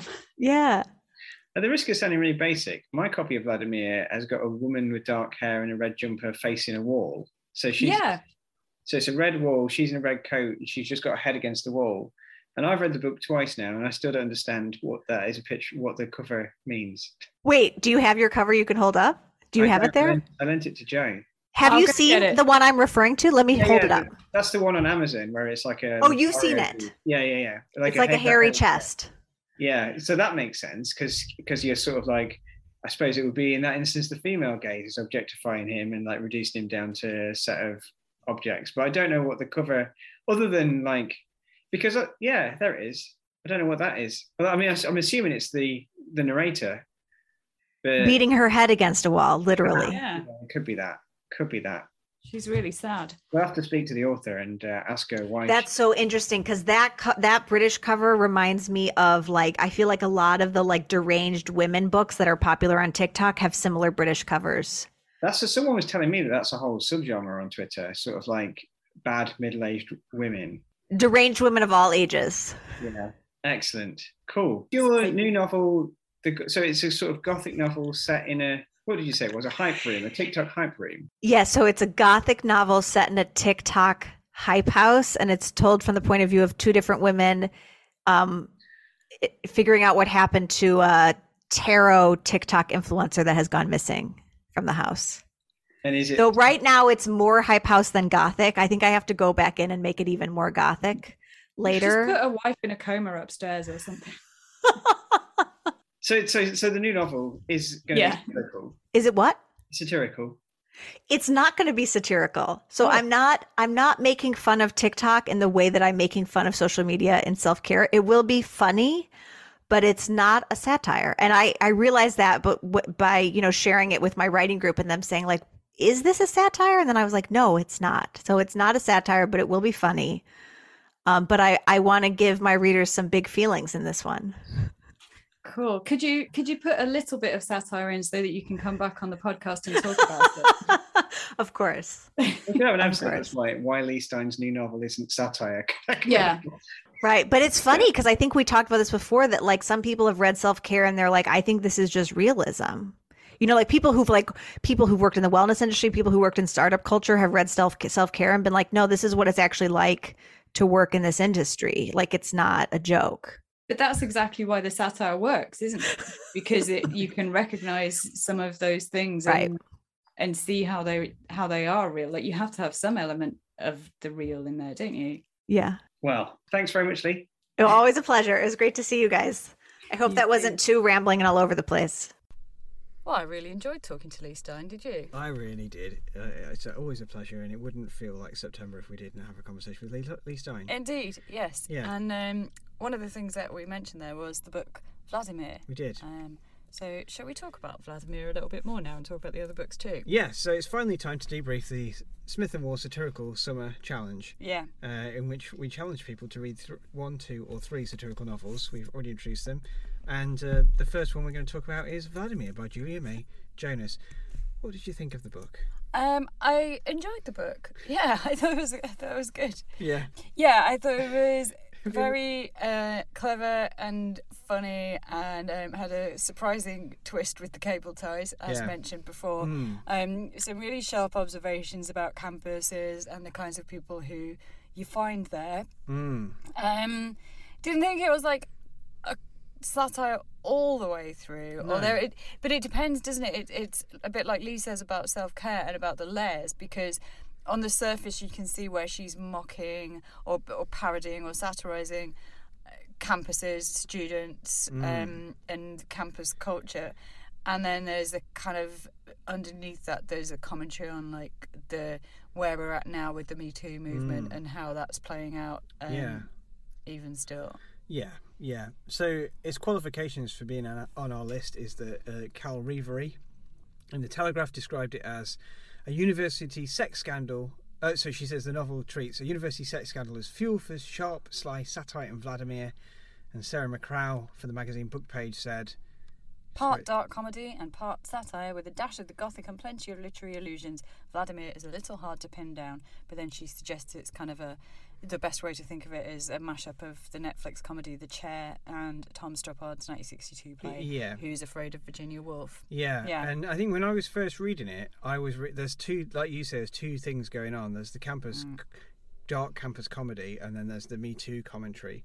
In terms of the campus comedy, it's situational irony, isn't it? In that the students are very unreasonable, I think, and as are some of her colleagues in trying to placate the unreasonable students. So should we just like say what it's about? Yeah.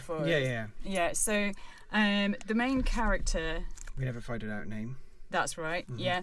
Her husband has been embroiled in a Me Too style scandal, and she's still working at the university that he's been suspended from, and is coming under pressure from her students and her colleagues to divorce him, and ultimately is told that she's going to have to sort of take a leave of absence, because by her continuing to be there every day, it looks as though she, and by extension the university, condone what he is accused of having done. Yeah. Which she takes, which she's unhappy with. Yes. Yeah. So she finds herself often in situations where students will be making comments about what she should do in her marriage. Or yes, they go and see her, it. don't they? Yeah. And say, you're a hot lecturer, and we really think that you need to leave him. Yeah, and it's interesting because she never says that she supports him or doesn't. So basically, none of her issues with her husband are about what he's been accused of having done. She's just not really into it anymore. Yeah, and her visceral gut reaction to these moments is to say, like, what the hell is it to do with you? Like, it's my private life. My private life has got nothing to do with my job and nothing to do with the way that I teach you. But then the way that she deals with it is to write these messages to students or say things to them like, I really appreciate your concern. I know that it comes from a place of sensitivity. I respect that you've aligned it to this ideology, and I would really appreciate it if you could give me this space to learn and develop and all this. So there's a verbal irony thing here of she's presenting it in this way so that she can persevere. And I think there's some satire in that, isn't there?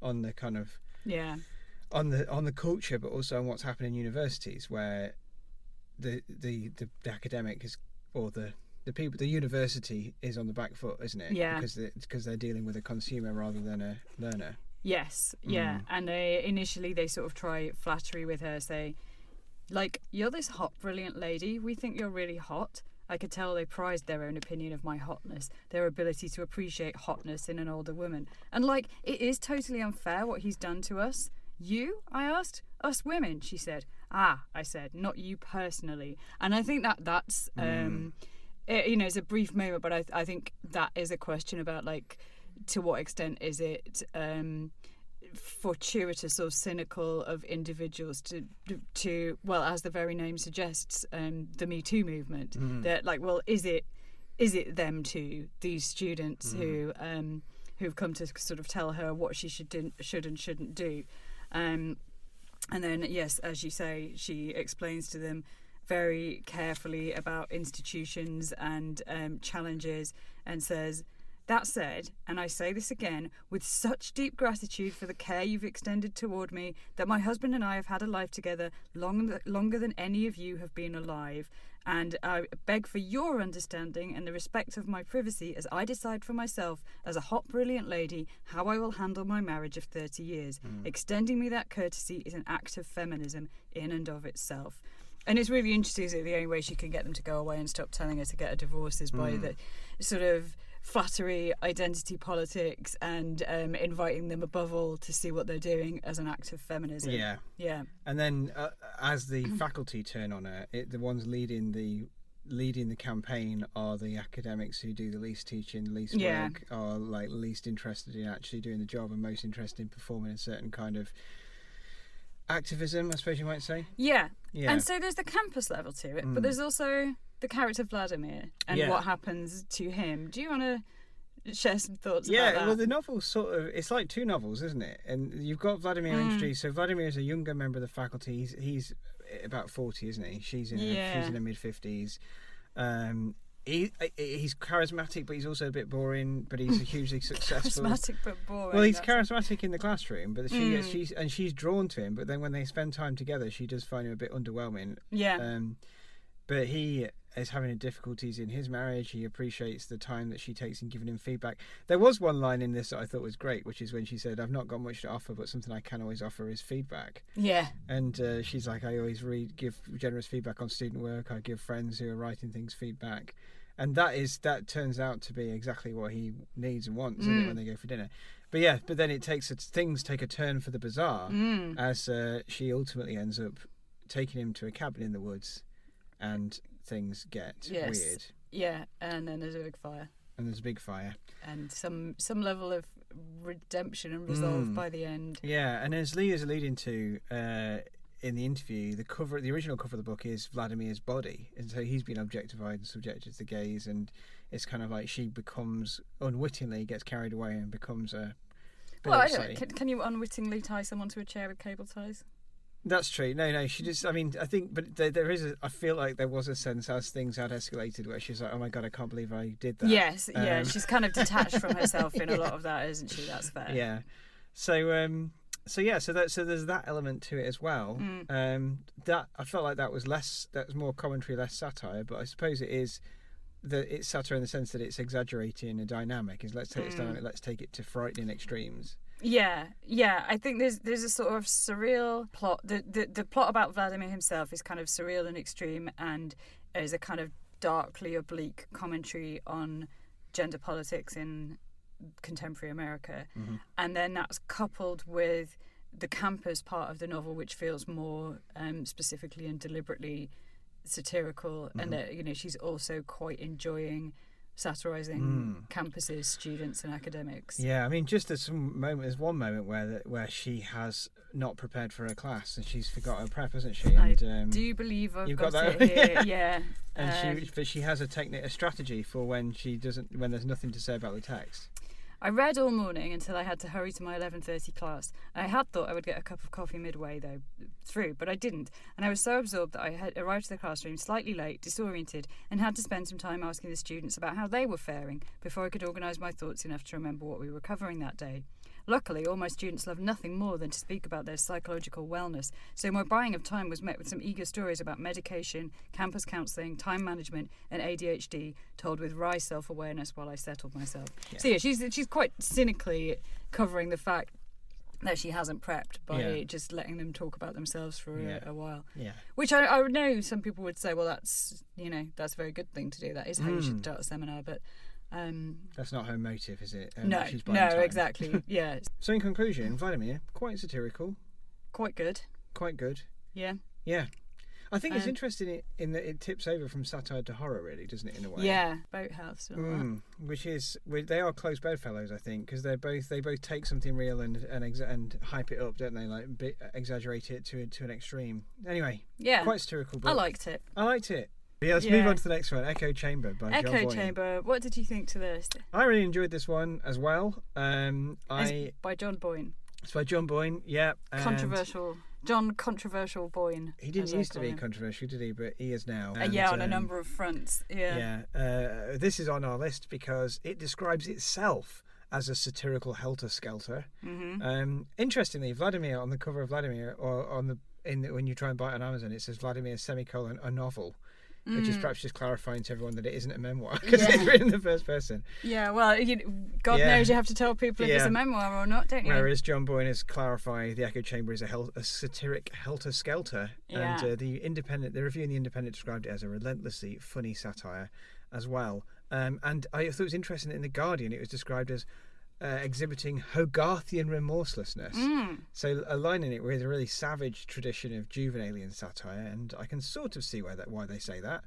But yeah, I enjoyed it. I actually listened to it as an audiobook, and it was Richard E. Grant doing the performance. Right, I imagine that would work quite well. It was fantastic. His performance was amazing. Do you want to say what the story is? So it centres around the Cleverly family. George Cleverly is a TV personality. His wife Beverly is by this point kind of a hack, isn't she? She's written some successful novels, but now she just gets them all ghost written. And their 3 children, Nelson, the oldest, who has he sort of can't function or be comfortable unless he's wearing a uniform, and he pretends to be a policeman with hilarious / disastrous results.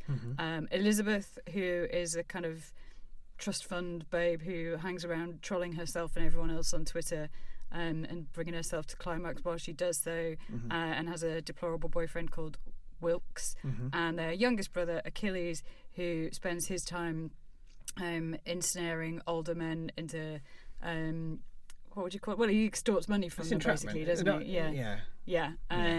And all of them in their own ways are doing problematic things and getting themselves further and further into bother until the point where they all get sort of almost simultaneously cancelled and have to go live on an island somewhere. Yeah. So the sort of, to begin with, it seems like the main narrative is the cancellation of George Cleverly he's speaking to a receptionist and he doesn't realise that they've transitioned. And he doesn't realise that they are the same receptionist as he knew as Aidan. He doesn't realise that Nadia is the person he knew as Aidan. That's right. And then when he asks what's happened to Nadia, Aidan says something like Nadia doesn't exist anymore. And they have a torturous conversation. And then when he goes in to see the person he's visiting, that person explains the situation. He's like, well, why didn't they just say that? Comes outside, apologises, and then does a tweet saying, I'm so glad for Nadia that they're now Aidan. Is that right? No, it's the other way around. Aidan is now Nadia. I'm so glad and he says, Cleverly tweets sort of solidarity with the transgender community. I'm so proud to support Nadia in his transition or something like that. And so he's, albeit with good intentions, he's used the wrong pronouns, and all hell breaks loose on him as a result. And then he also makes a gaffe with race as well, doesn't he? He does. Is it that he says coloured instead? He's explaining. So he tries to. He is persuaded to do a sort of apology. Well, to do an apology, and during that, he sort of ends up saying it's absolutely outrageous that this level of ire and hate is levelled at me, because he's a national treasure and he's done lots of work for charity and philanthropy, and he says no one's done more work for this group, and this group than I have. And one of the groups he lists is he says coloured instead of people of colour, and things escalate for him from there. And it's just one gaffe after another, isn't it? And and this book, like, it feels like deliberately, like it's the real world, but this isn't realism, right? So these characters are, I think, deliberately caricatures, especially Beverly, I think, and Nelson as well. Nelson's kind of mental health is treated, it's very much played for laughs, isn't it? And even just having a character that's called Beverly Cleverly, for example, tells you, like, don't engage with this or understand it as if it's realism. It's not. But George is usually given the best monologues. George usually has the moments in the text where he gets to say what's what or to rail against things in a way that makes me think that if anyone is sort of speaking something close to John Boyne's opinion, or to the author's opinion, it's George, because George is the only one who's not fully a parody. I think that is right, and I think John Boyne does quite a good job of making it so that it's clear that George Cleverly does mean well and does understand quite a lot of these issues. There's one point where he's in a meeting, he's about to get sacked from the BBC, but his producer gets sacked instead of him because he's a national treasure, but he's talking to like the Director General of the BBC, who in this world is a cantankerous old man who's like from World War II and is sort of Churchillian in his manners, isn't he? And that man says something like, well, to be honest with you, I don't even understand why it was wrong for you to have used the word coloured instead of... Yes, and then George is able to explain to him, like, no, it was wrong. Yeah, That's, it's got this... That word has a context that goes back to segregated spaces in America prior to the 1950s and stuff like that. So he understands what he's done wrong. Who do you think, or what do you think John Boyne is targeting here then? Like, what's he saying is... What's he diagnosing? Oh, well, I think it's the internet and super fast social media, basically. Yeah. I think social media, which generates conflict, which is organised around signalling certain things, and engagement is connected to outrage, isn't it? So the outrage culture of the internet, which is leading these people to destroy each other. And the character Elizabeth sort of shows that quite well, doesn't she? Because her alt account on Twitter is just free-ranging hate, isn't it? Like she will go anywhere for a scrap and just like be appalling in sort of diverse ways that make me think like, well, would people believe in this Twitter account? Because sometimes she's radically left and sometimes radically right. So who would follow that? Yeah. It unless they were deliberately following it because this is an edgelord, so edgelordy, they don't care which edge they're on, as long as it's an edge. It makes the point, isn't it, that she doesn't get engagement until if she's attacking celebrities, and sometimes it's her own mother and father. It's when people respond to her. So when the target responds to her, that's when she gets more followers. Yeah. So if people just ignored her, she wouldn't get any traction. But yeah. But then, what about her boyfriend Wilkes? He's horrible. Yes, but it seems to me like there is some more specific satirical targets there in Wilkes. Is. Describe Wilkes. So Wilkes is a sort of, I guess, what would have once been called a hipster type figure. He's very much into the social justice, performing social justice in any way he can. He's very much into his social media. He wants to be a social justice activist. Influencer, really, doesn't he? Yeah. But it is quite apparent from almost immediately that he is a horrible person, actually, fundamentally. Yes. Hollow, cynical, narcissistic character. And he wants to find a leper colony to go to because it will make really good content for his Instagram and Yeah, and he aligns himself with basically any cause going for a brief amount of time, doesn't he? And so I think he is... Yeah, he's definitely quite a clear, like a explicitly drawn caricature of something, isn't he? Yeah, and I think that it is about social media because he and Elizabeth are both very kind of motivated by likes and followers, but also Wilkes's kind of performative social justice and his like the process of consent that he takes Elizabeth through before sleeping with her. I think every time. I think there is a specific kind of jab at the young and woke through that character. Yeah. What did you prefer, Echo Chamber or Vladimir? They're so different. It's like Vladimir is like watching a drama, a BBC drama, and Echo Chamber is like watching a Channel 4 sitcom. Like they're kind of they're quite different, aren't they? Yeah. I laughed out loud more at the Echo Chamber because it's got actual jokes in it. Like there are bits where it's just doing jokes. Some of my favourite jokes were as more and more people get angry at George Cleverly. There's one point where he arrives at work and there's lots of different groups, and he says to his driver, like, who are they? And they're like, oh, they're all the people who are protesting against you because they think you're transphobic. And he's like, and them? He's like, they all think you're racist. And he's like, and them? He's like, they're protesting against you because you're anti-Semitic. And he's like, what have I ever said that's anti-Semitic? And then, like, he never does. Yeah. But by the end of the book, that's one of the things that's recurrently listed as one of his crimes. And then he says, who's that group over there? And they say, that's nothing to do with you. They've been protesting since 2017 because Jodie Whittaker's a female doctor. Yeah. And so there's those kinds of jokes. Did you have a favourite bit? Yes. Well, one bit that I think is kind of brief but quite funny is when Elizabeth Cleverly is thinking about being a poet. And she's looking at her bookshelves that contain the first 3 volumes of the Harry Potter series, the first 2 of His Dark Materials, a complete collection of Malory Towers, and a hardback series of classic 19th century novels, not one of which she had ever opened. And then she's got 8 books by Katie Price, each one well thumbed and well loved. And then I could be a poet, Elizabeth told herself, refusing to be bowed by her apparent lack of interest in the form. She sat down at her desk and removed a piece of A4 paper from her printer before taking a pen from a drawer. Within 2 minutes, she'd composed the following. Whenever I can, I think of a man who said I had eyes the colour of consommé soup. We were in a group, together, in Kazakhstan. She read it back and nodded her head.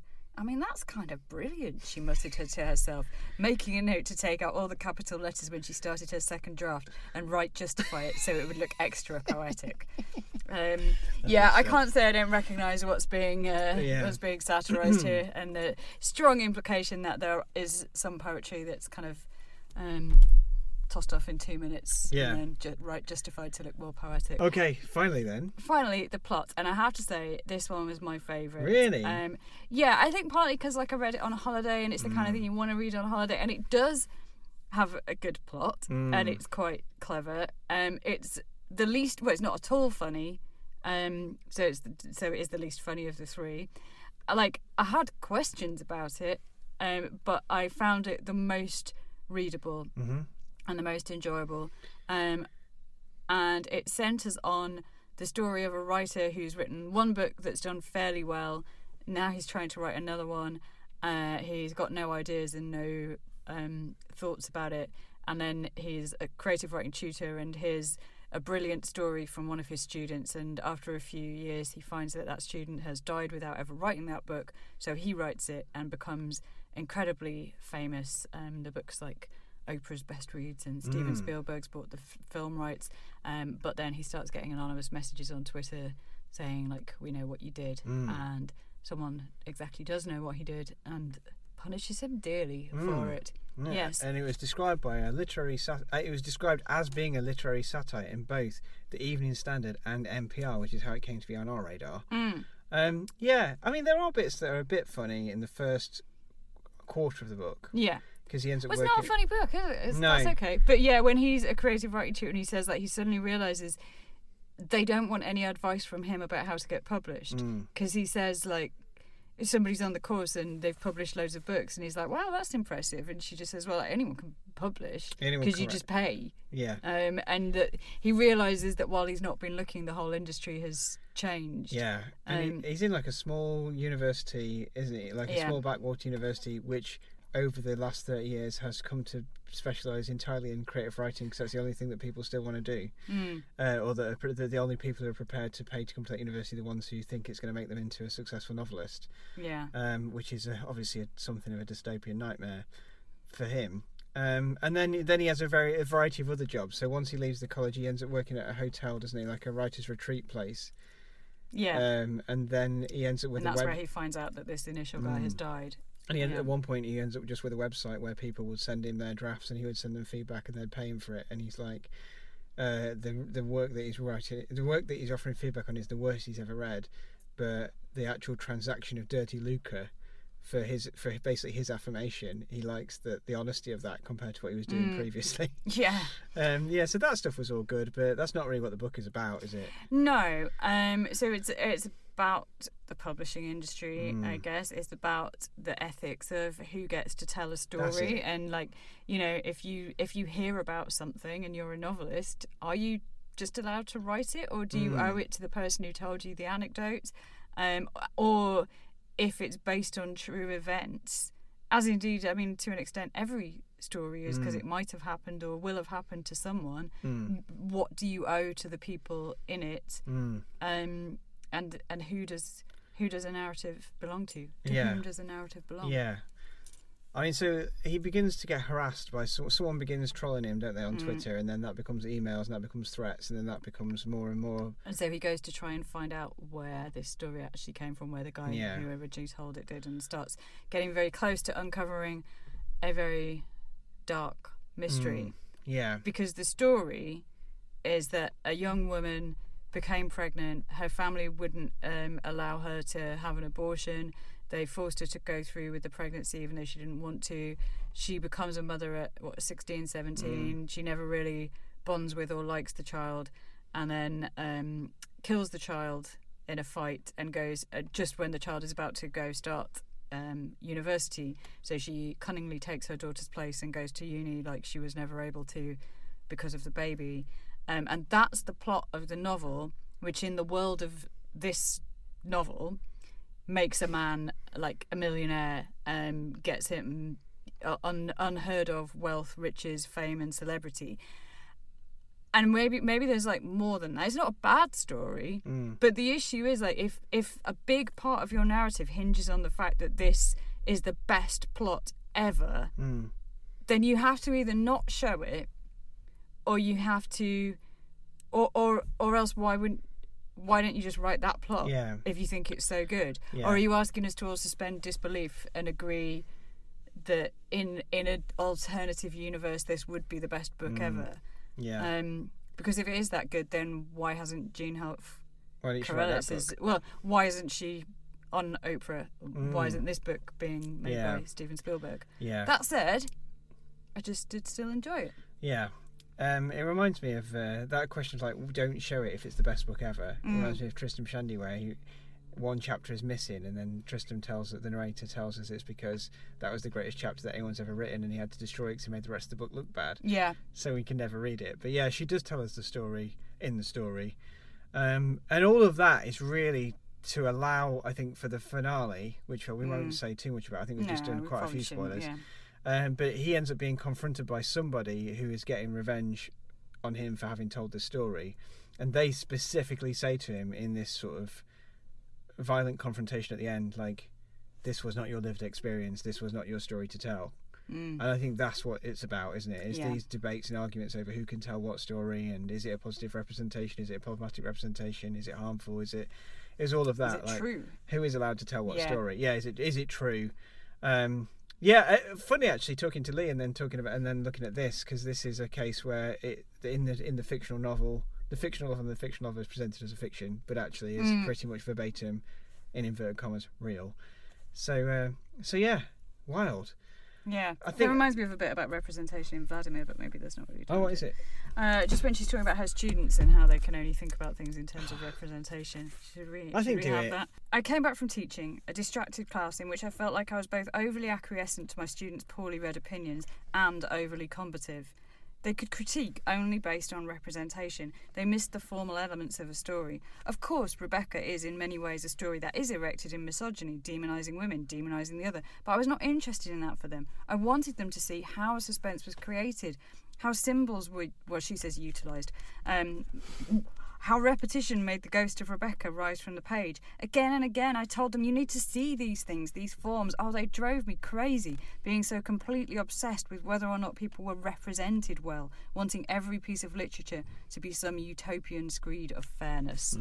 I felt seen. Yeah, that's fantastic. I think it is possibly a good note to draw this discussion to a close on. Is this a utopian screed of fairness?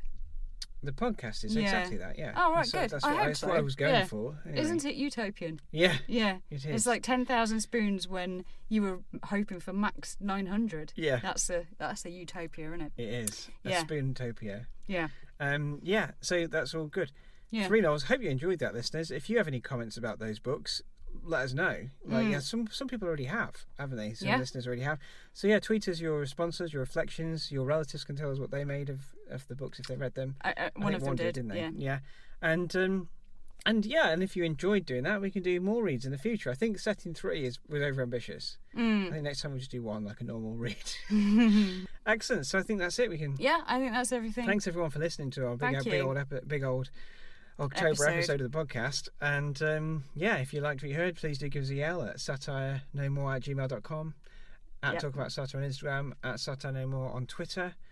And should we just go away? Do a shout out for our Primo subscribers that you've made up, because we haven't got Primo and we haven't got any subscribers. Well, people can decide. Can I just say, other podcasts say this, we should say this. Can you like and subscribe on a platform, please? Yeah, of course you can. Could you? No, I'm saying, like, to listeners, please could you do that? We've got 2. That's a good thing. Yeah, we need more reviews. Although at the moment we've got so few reviews, we've just got a solid 5 out of 5. Yeah, rating, so don't mess it up for us. But and thanks to our Primo subscribers: Jezebel Cockpurse, Guy Incognito, Timmy Table, Woody T. Nelson, and Chloe Venrock. How many of those exist? None. Good. Okay.